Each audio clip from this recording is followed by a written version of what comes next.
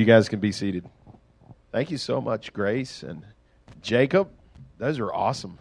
Good morning and welcome to the gathering of Recreate Church. Jacob, you just break anything you want, man. I'm just glad to have you up here singing with us. It's a big deal. It's a big deal to have him with us. I just want to let you know, if it's your first time here or you've been here from the very beginning, we have a motto, and it goes like this. Some of you know it, and you can say it with me.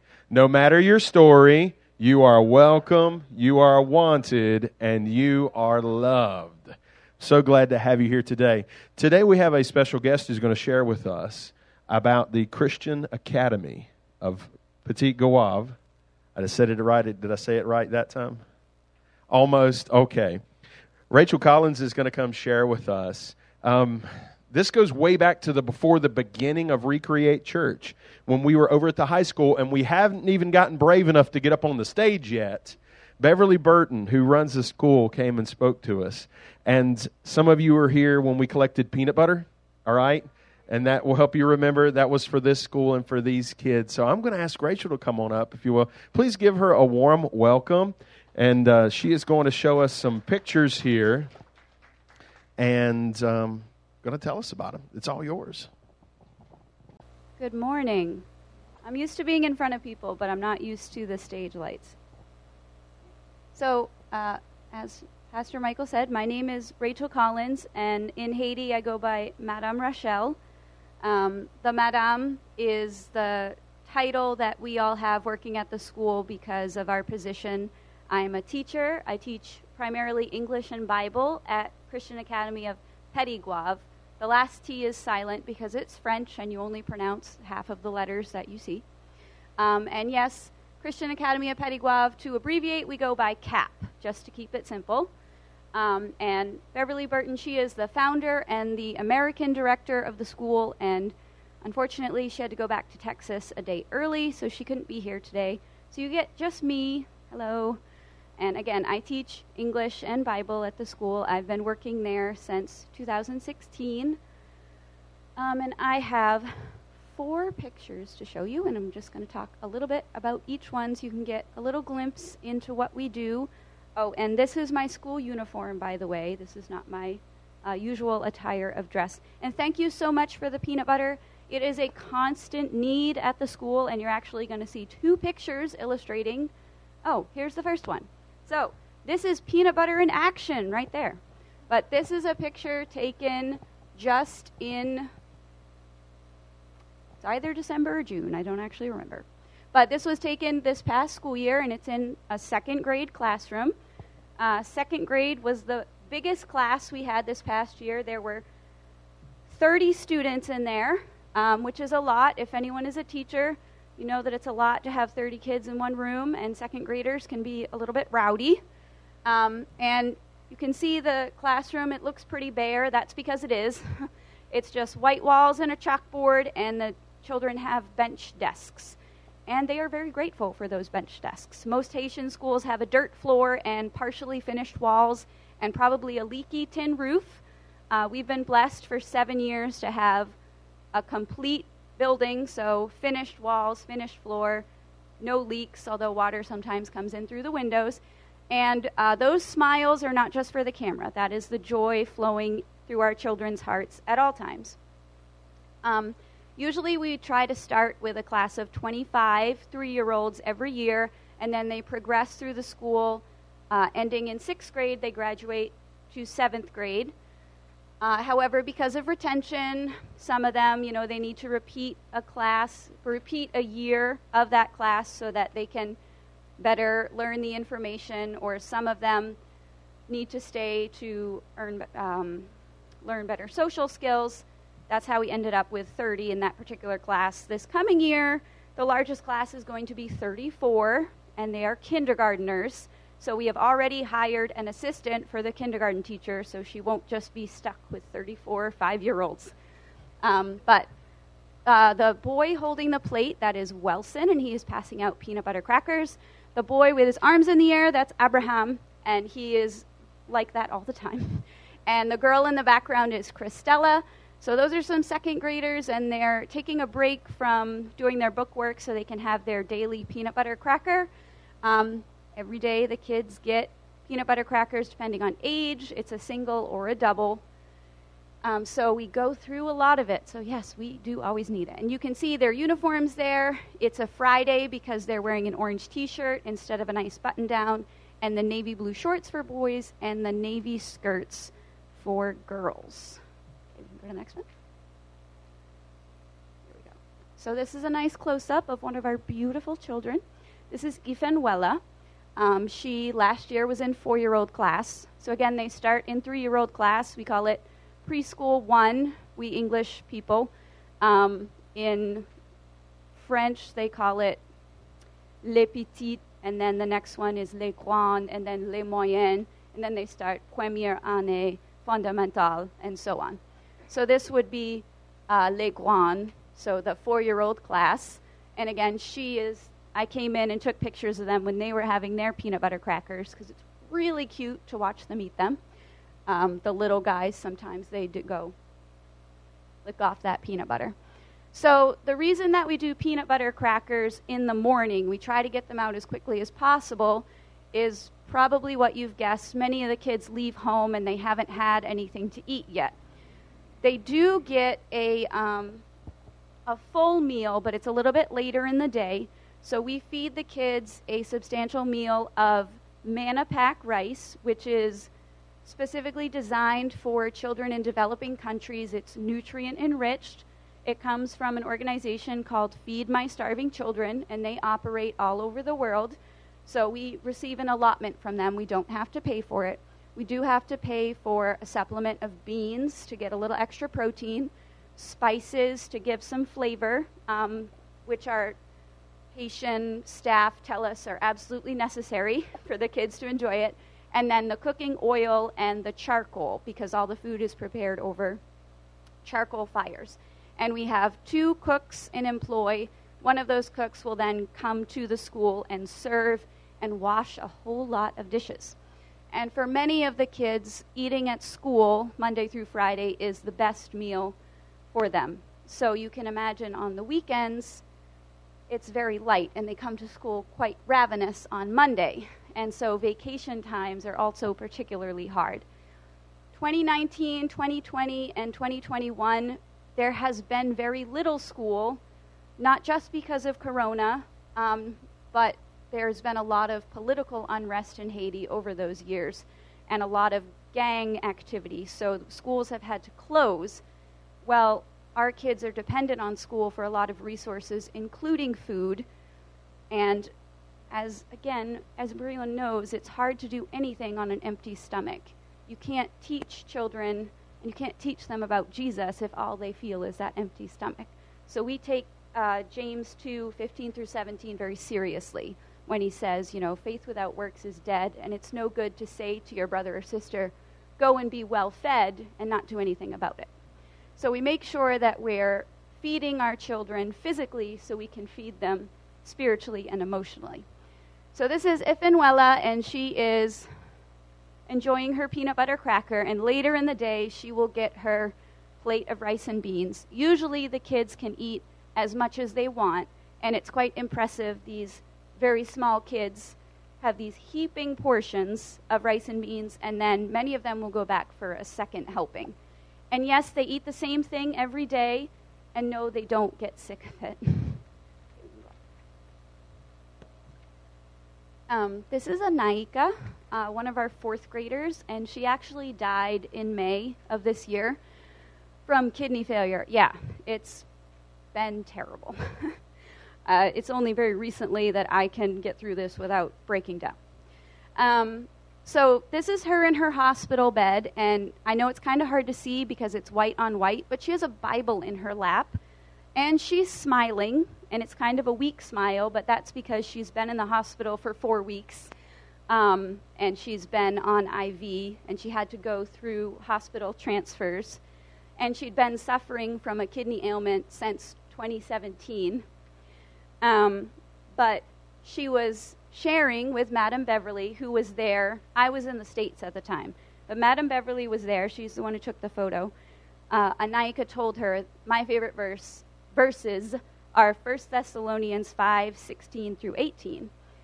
And that starts with, rejoice always, then pray continually, give thanks. Sorry, I'm going to lose.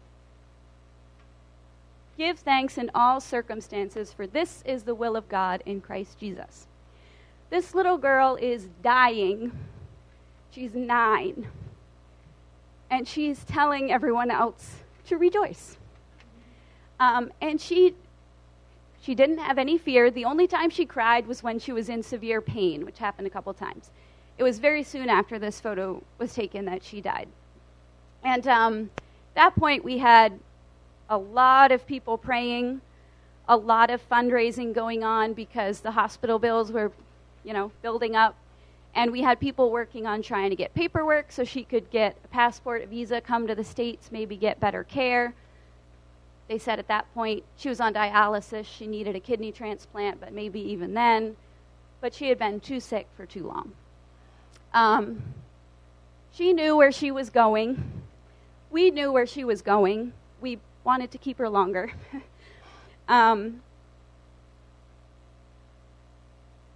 But she just reminded us that there is always something to be grateful for. And in Haiti, sometimes it's hard to see, especially right now when they have gangs and earthquake and the president's been assassinated. But there's always something to be thankful for. And the first thing that I can usually see is I'm thankful for the children. And it's a hard place to live, but there was never a day that I got up and did not look forward to seeing those faces. And now we can remember Anaika, and it's like nothing is going to be too hard because look what she went through smiling, and we know we'll see her again. And she reminded us, just pray through it. Oh, I think you know that guy. If you don't, he's over there. Say hello, Philip. Okay, so that obviously is Philip Bolt. And he is with one of 3.5 children that he and his wife Jamie partner with who attend CAP. Well, actually, one of them has just graduated to go to 7th grade, so now I guess it's 2.5. I say half because there's another family who co-partner a child with them. So this child, this is Kejana, and she will be going into 5th grade this year. Although she's a little bit older, but she's been retained a few times because she struggles to learn. Partnership is incredibly special. It does involve sending money for the child to help keep the school running, but it's more like choosing a child, and it's more like living out Jesus' example of going to seek the one sheep that was lost. Haiti is one of the poorest countries in the world, and poverty isn't just not having stuff and not being able to go to the doctor and not having clean water. Poverty is your parents aren't there because they're trying so hard to work to feed you, or your parents send you to live somewhere else because they think you might have a better chance. Or your parents go to Brazil because they think then they can get a job and send money home. So poverty is you don't know love. You don't know what it is to be hugged because no one's ever done that. You don't know affection. And you're just another mouth to feed, so you're never told that you're special or you're worthy or that you can do anything right. You're just another workhorse, perhaps. Kejana has lived in a very small place with her single mom. But Jamie and Philip chose her, and this is visiting her at home, at her mother's home, and walking in there and not saying like, whoa, this place is, this is a mess, I don't like this, like, look at how small this is, like, wow, I can't believe we're here. This is like, I love you, Kejana, look at how precious you are. Jesus calls you worthy.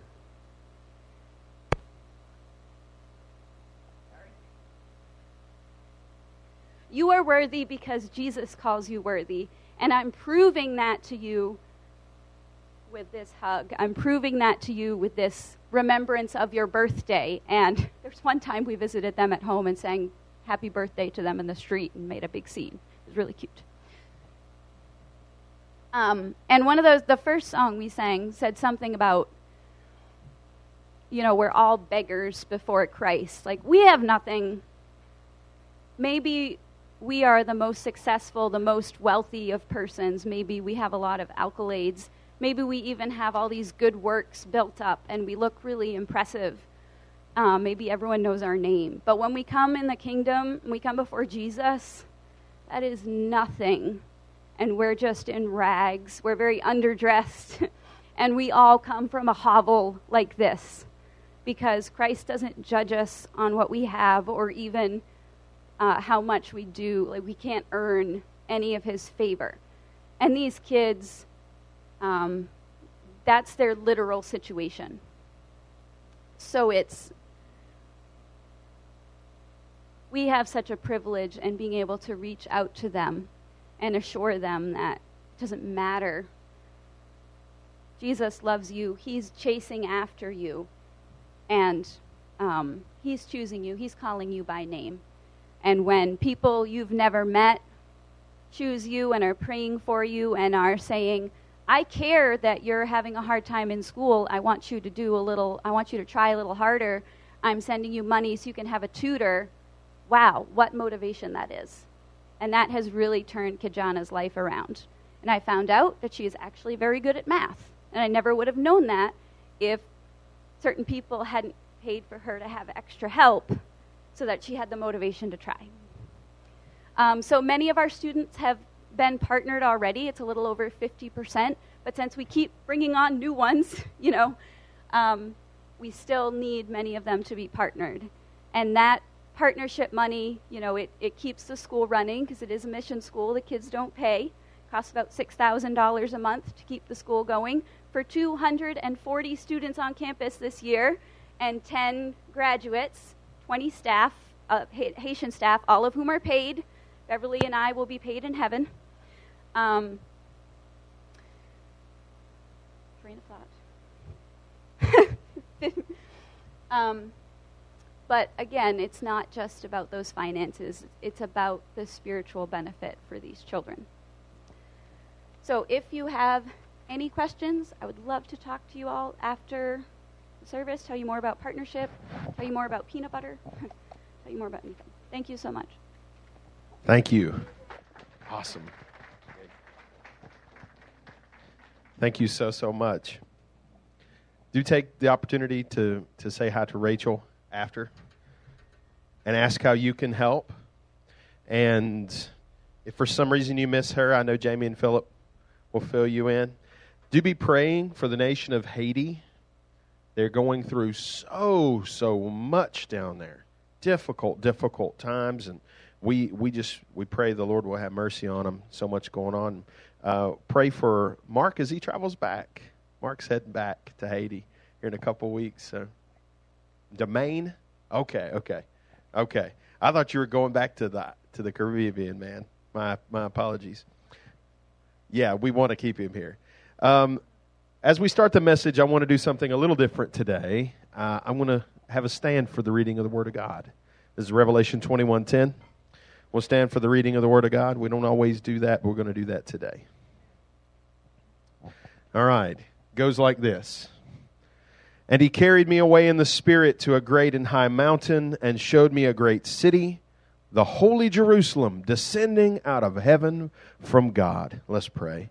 Heavenly Father, I pray right now that you would speak to us through your word, that you would empower us to understand what you're saying to us about this future that's coming. In Jesus' name, amen. You guys can be seated. So we have been in this study of the end times for a while. Just stay on verse 10 for now, please. We've been in this study of the end times for a while, and most of the end time stuff is, well, not very pretty. Most of it is wild, even scary. There's so many things going on that are difficult and painful, and the truth is, it is going to get really bad before it gets good. But when it gets good, It is going to get really, really good. I am so thankful that I've gotten to the part of the story of the end times where we can talk about the blessing and the glory and the victory that is coming for those who have trusted in Jesus Christ as Savior. You see, today we're talking about what happens in eternity, and I am glad that eternity is going to be so much better than vibing on a cloud, strumming a harp, because that would be cool for like 2 days, and then I want to do something else. We will be doing something else. We'll be living out this amazing life in this incredible city that is called the New Jerusalem. We're in the book of Revelation chapter 21. That's where we're going to be hanging out today. And Revelation is the record of what the Apostle John saw. The Apostle John was one of the 12 original disciples of Jesus, and he is the only one to live to an advanced age.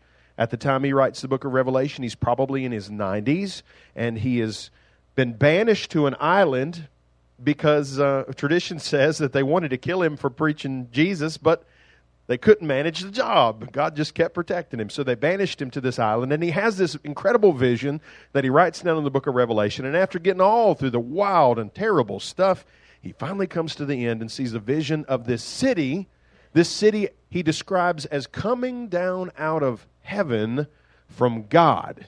And he calls it the Holy Jerusalem or the New Jerusalem, and most of the time people are going to know it as the New Jerusalem. Jerusalem, of course, is the name of the capital city of Israel going back 3,000 years ago to the golden age of Israel under King David and his son King Solomon. And even today, if you look on a map, you will see the city of Jerusalem as the capital of the current political entity of Israel. But this New Jerusalem is going to be something so much better, so much different, and it's going to be huge in every sense of the word. Now, notice that this city is not spoken of as being created at this moment. It doesn't say, I saw God create this city. No, it says it comes down from heaven. So if it's coming down from heaven, where is it now? It's in heaven. That's my understanding, that it's in heaven. And you know what that makes me think? John chapter 14, Jesus told us, in my Father's house there are many mansions. And he says, I go to prepare a place for you. I kind of understand this to be the place where the mansions are. I understand this New Jerusalem to be the Father's house. I might have that wrong, but I think we can find some evidence to suggest that the New Jerusalem is already in heaven. There's already people living there. And this is just the moment when it comes down. Believers who have gone to heaven, if I got this right, are already living there. So, if you got some loved ones who love Jesus, who've gone on to heaven, then I think they're living there. Everything that we're about to describe, which is future for us, is present reality to them. They're seeing the things that we can only barely imagine. So, at the time when the Lord renews the universe, this city will descend from heaven to earth. It's literally going to be heaven on earth. We have a few people with some West Virginia roots and say West Virginia is almost heaven.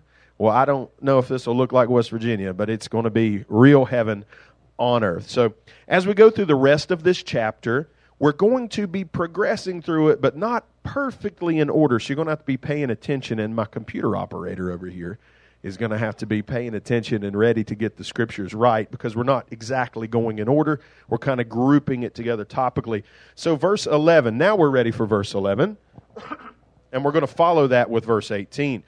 Reads like this. He's talking about the New Jerusalem descending out of heaven from God, and he says it has the glory of God. Her light was like a most precious stone, like a jasper stone, clear as crystal. The construction of its wall was jasper, and the city was pure gold like clear glass. That's verse 18. So this city is being described as being like a transparent gemstone, and John uses jasper as the gem he's talking about. If he had lived in our time, he might have said diamond, because we think of diamond as the beautiful, clear gemstone, right? And jasper, what does that look like? It's not a common stone in our time. It can be about any color. Back in John's day, diamonds were not a girl's best friend yet. The diamonds, they hadn't roped us dudes into buying diamond engagement rings. Diamonds were not an important gemstone, so he spoke of it as jasper. But we can get the picture of this brilliant gemstone. Does that mean like all the walls are clear crystal? I don't know. He just said it's like that. He also said it's like gold that is so pure, it appears to be glass. We don't really have a concept of gold like that. We do have the idea of gold being hammered so thin that it is transparent. That's an actual thing. It can be overlaid over glass or gems, and it would look. This whole thing looks like a giant, glowing, golden diamond. That's a beautiful place. Now, I'm a country boy at heart. I don't think I have any city in me. The biggest city I have ever lived in is Hillsville, Virginia. Population about 2,000 people.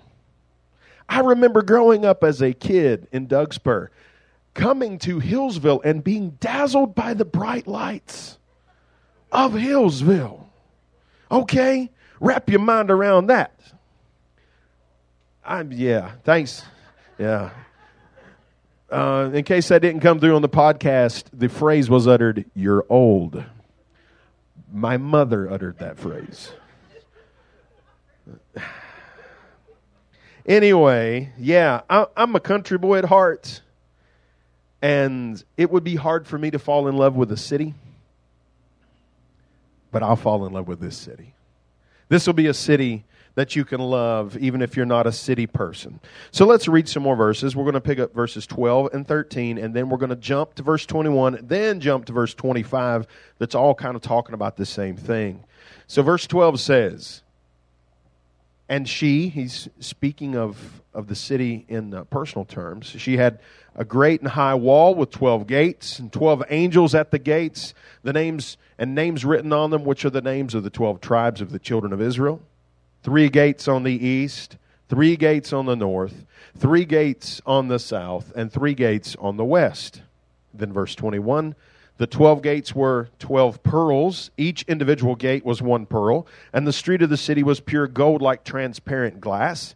Verse 25, its gates shall not be shut at all by day, and there shall be no night there. For most of human history, important human settlements have been surrounded by a wall.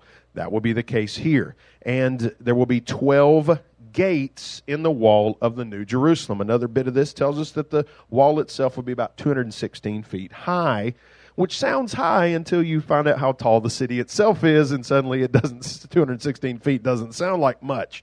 These are the famous pearly gates. You imagine that, right? I mean, the pearly gates of heaven, every gate like a single pearl. What will that look like? I do not know. And you don't either. And neither does any artist who's ever depicted them. But it sounds cool. It sounds amazing. These 12 gates, they represent something. 12 is a biblical number of completion. 12, we're told here, is linked to the 12 tribes of Israel. The 12 tribes of Israel are the descendants of the 12 sons of Jacob, and they each became their own people group within the nation of Israel. Jacob was the son of Isaac. Isaac was the son of Abraham. God promised Abraham his descendants would be a nation. This is the nation. So each of these 12 gates is marked with one of the names of the 12 tribes of Israel. Israel is the original covenant people. Now, probably most of us aren't Jewish. Or if we are, we don't know it. Does that mean we're left out of God's plans? Are we left out of God's covenant? No. There's another covenant, a new covenant, and we're going to get to that in a minute. Okay, so we notice, verse 25, that these gates, are they open or are they closed? They are open. There is this image of the gates of heaven being closed, and you have to prove yourself somehow, and then they're opened. There is the image of you die and you float up to heaven on a cloud. Not sure where that came from, but that's what Bugs Bunny said, so it's got to be right. Float up to heaven on a cloud, and you appear, and St. Peter's there, And he's got some kind of big book, and he checks all the records. And if you've been a good little boy, or good enough, then, and you pass the test, or if this is one of those jokes that you die and you go meet St. Peter, you have to give some kind of clever explanation. And if you give a clever enough explanation, then you get in. Then the gates open. Now that makes a good joke, but it's bad theology. It doesn't line up at all with what the Word of God says. The Word of God talks about the gates being opened. Who opened them? I'll tell you, the one who has the key of David. He's the one. He's Jesus. He's the gate opener. He is the door. He is the way. We don't get into heaven because we were well behaved enough or kept the rules enough. You can't pry open the gates of heaven with the crowbar of good works. It just doesn't work that way. Either the door is opened or it's not opened. And Jesus is the one who opens the door. So my best advice to you and to anybody is trust in Jesus. And the gates of heaven will be opened and nobody can close them. So we see also here the famous streets of gold. That's got to be nice. Streets of gold. I don't know what kind of traction you can get on streets of gold, but I guess it probably won't matter. We live in a world where it's hard to get a pothole filled. Okay, I've seen places where they planted something in a pothole. Something they shouldn't have planted. But anyway, in heaven, I don't think there's going to be any potholes. God's so rich, He's using gold as pavement. That's good stuff. We can't get one fixed down here. If you dump a bag of gold in a pothole, I bet they'll do something about that. So just saying. The gates of pearl and the streets of gold are some of the most famous images associated with heaven. But as you can see, strictly speaking, they're actually in the New Jerusalem, which isn't quite the same thing as heaven, although it descends out of heaven. My understanding is it's up there now. So I think we are right to say that if a believer has left here, gone to be with the Lord, then we could fairly say that they've gone through the gates of pearl and they're walking the streets of gold. And I think that would be correct, even though it's not exactly the same thing as heaven. Verse 14 goes like this. You ready, sir? Verse 14. Now the wall of the city had 12 foundations, and on them were the names of the 12 apostles of the Lamb. And we're going to jump to verse 19. The foundations of the wall of the city were adorned with all kinds of precious stones. The first foundation was jasper, the second sapphire, the third chalcedony, the fourth emerald, the fifth sardonyx, the sixth sardius, the seventh chrysolite, the eighth beryl, the ninth topaz, the 10th chrysoprase, the 11th jacinth, and the 12th amethyst. And I recognize like 3 things on that list.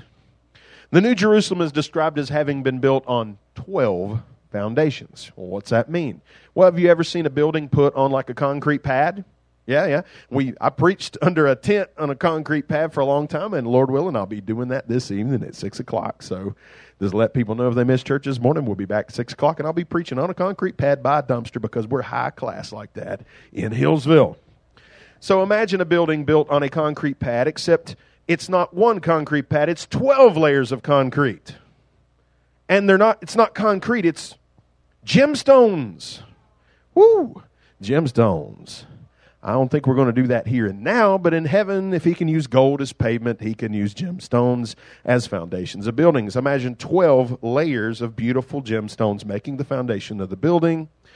And the building is not a building, it's a city. The biggest city the world has ever seen and ever will see. And then we begin to get a picture. It's just really hard to wrap our minds around that. Each foundation has a name inscribed on it.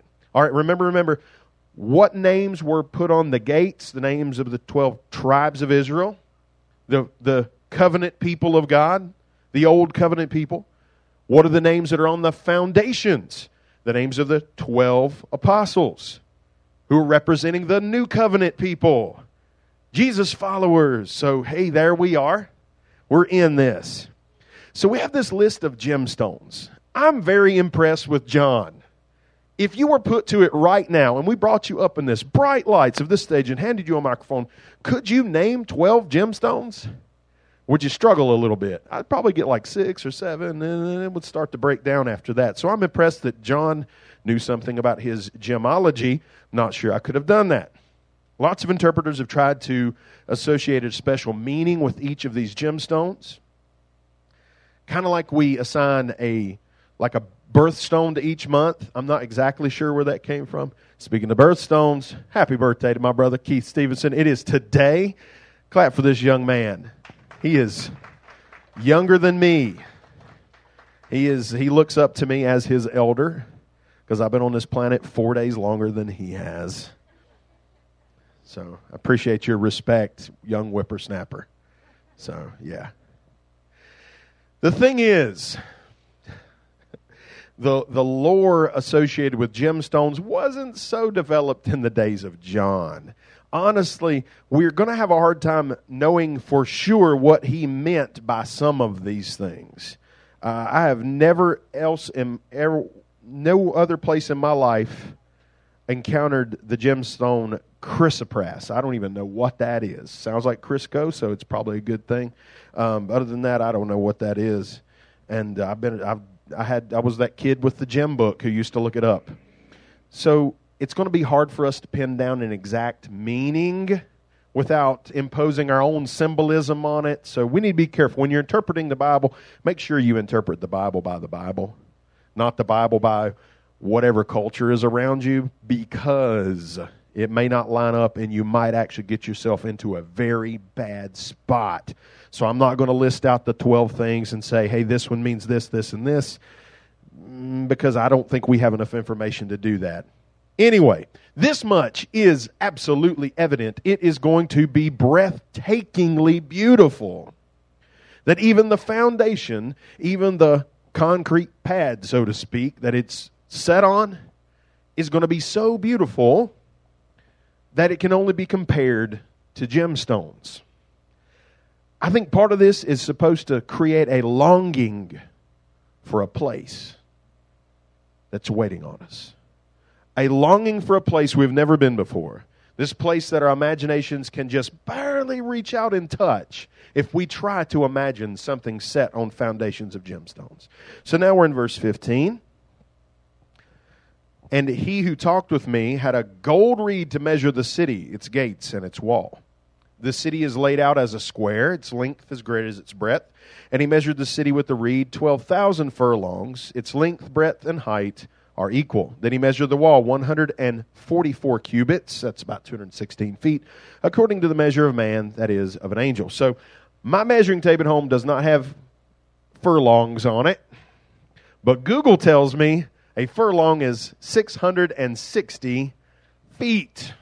Dad, did they measure stuff in furlongs back in your day? They were still using cubits? Got it.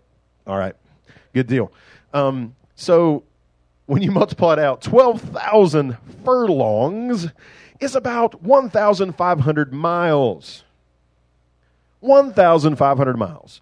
Or for our international listeners, that's about 2,400 kilometers. Because like the U.S. and Thailand and Liberia use the standard system, and everybody else is moving on to metric. But anyway, so 1,500 miles, 2,400 kilometers. The New Jerusalem would be that big, 1,500 miles long, 1,500 miles wide. 1,500 miles wide, if you set it on a map of the continental United States, it would cover just about the whole thing. It would cover almost the entire continental United States. The height is what blows my mind more than anything else. 1,500 miles high. If we conceive of it like a skyscraper, it could have 500,000 floors, and you still have lots of headroom. Lots of headroom. See, in the physics of our current universe, what we consider outer space starts at about 62 miles, 100 kilometers above the surface of the earth. It's called the Kármán line.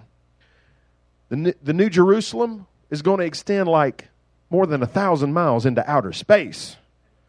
I don't think we're going to need a spacesuit. I don't think we're going to have to deal with any of the weird stuff that happens in the space movies when they don't have a suit.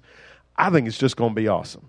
I love seeing the stars and stuff like that. I mean, movies about space travel, I eat that stuff up. I want to boldly go where no one has gone before. I probably won't get that chance until then. Imagine standing on the 1,500 miles, like from here to California, basically, above the ground.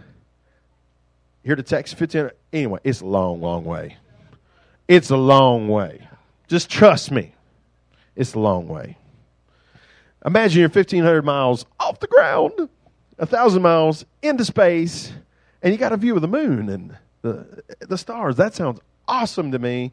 Look, I would love to have like a penthouse room in the New Jerusalem, but honestly, I'd take the room next to the noisy ice machine that smells a little bit funny. If that means I can be there, something tells me they're all going to be good rooms. Our mansions in heaven are going to be good places. So I want to read a little more, and we'll kind of land this thing. Verse 22. But I saw no temple in it, for the Lord God Almighty and the Lamb are the temple. The city had no need of the sun or the moon to shine in it, for the glory of God illuminated it. The Lamb is its light. And the nations of those who are served shall walk in its light, and the kings of the earth shall bring their glory and honor unto it.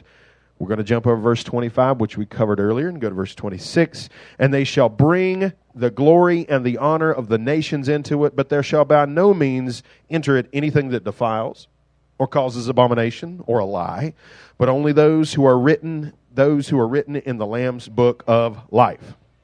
So no temple in the New Jerusalem. No central place of worship. Why is that? How's that going to work? Well, that sounds a little strange until we recall that what is the temple of the Holy Spirit right now? It's the believers.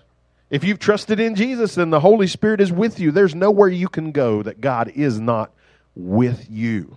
That is both comforting and intimidating, because you can't get away from God. He's going to be there with you. But that also means whatever thing you're doing in place you shouldn't be going, you're taking God with you. So that ought to kind of give us some hesitation there. In this day, we will be in the Lord in a physical sense, and we won't be able to get away from His presence in that way. So in this piece of heaven on earth, we won't need the sun or moon for light. Doesn't say there won't be a sun or moon, I don't think. But it says we won't have to have them for light. So we might still get to see things like sunrise and sunset, but it's never actually going to be night, because the glory of God illuminates it at all times. The light of the Lamb will light this city at all times. And if it's going to be like a giant, glowing, golden, transparent diamond, it's going to be a shiny, shiny place to be. What a wonderful place. Human beings start out afraid of the dark. I'm not going to ask you to raise your hand if you're afraid of the dark, because there'd be some hands that probably going up. We have to learn to live with darkness. Darkness is something we have to learn to accept grudgingly as humans. Some of us never quite get rid of our night lights. But in this day, there'll be no more darkness. And as I understand it, we won't ever get tired and have to sleep. Now, that's the greatest miracle of all time. I don't know how long it has been since I woke up and really felt refreshed. Am I really the only person like that? It was probably like 3 kids ago, maybe more, that I woke up feeling like, oh my goodness, I slept and I feel good this morning. And my daughter is giving me the stink eye right now. And that's okay. I'm big enough to take it. Yeah, that would be a miracle. I'd take that.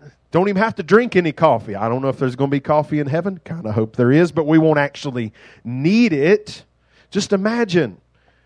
Everyone's going to be a morning person because it's always morning, and you'll be a person. So we'll all be morning people at that time. So apparently there will be, we read in the scriptures, there'll be something like leaders and nations, but they'll all get along. There's another miracle, huh? That all the people groups and leaders and nations will be in harmony. That's a miracle in and of itself. We'd love to see some of that on earth. Governments that get along, governments that are doing the right thing, that's a miracle. So no more darkness, no more evil, no more deception, just God and His people. That's the world that waits on us. I've spent weeks and weeks talking to you about this end times theology, and so much of it is, well, frankly, frightening, especially if you're not ready for it. But it is going to get so much better.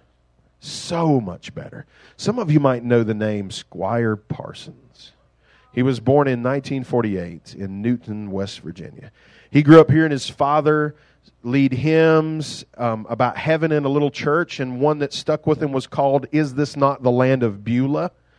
Beulah is a Hebrew word that over the years came to be associated with heaven.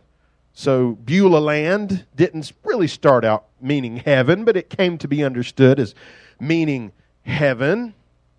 And one day, Squire Parsons was driving to his job teaching high school. And he crested one of those hills up in West Virginia. And he saw this beautiful sunrise.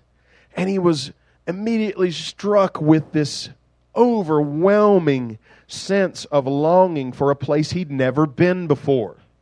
A homesickness for heaven. And he thought to himself, if earth can be this pretty, what's heaven going to be like? And when he arrived at his destination, he wrote down the words into a song, and he went on to become a quite successful songwriter after that.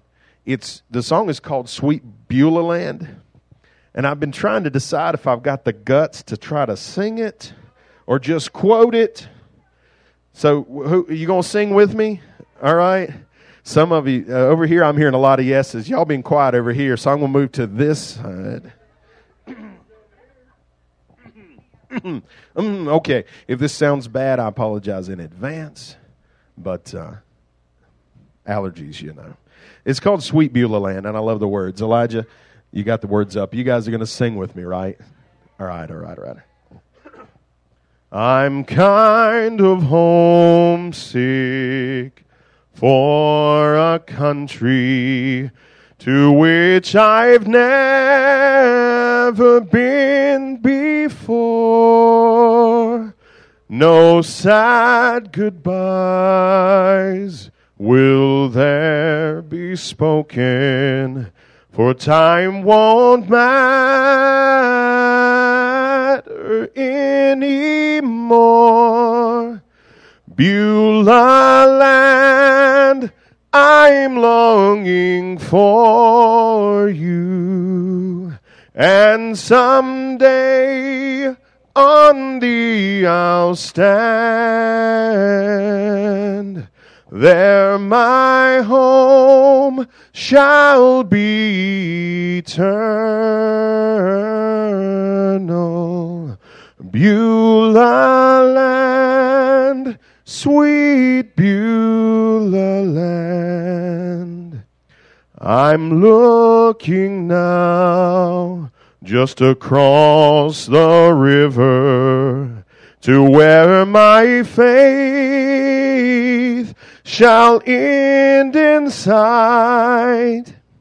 There's just a few more days to labor, then I will take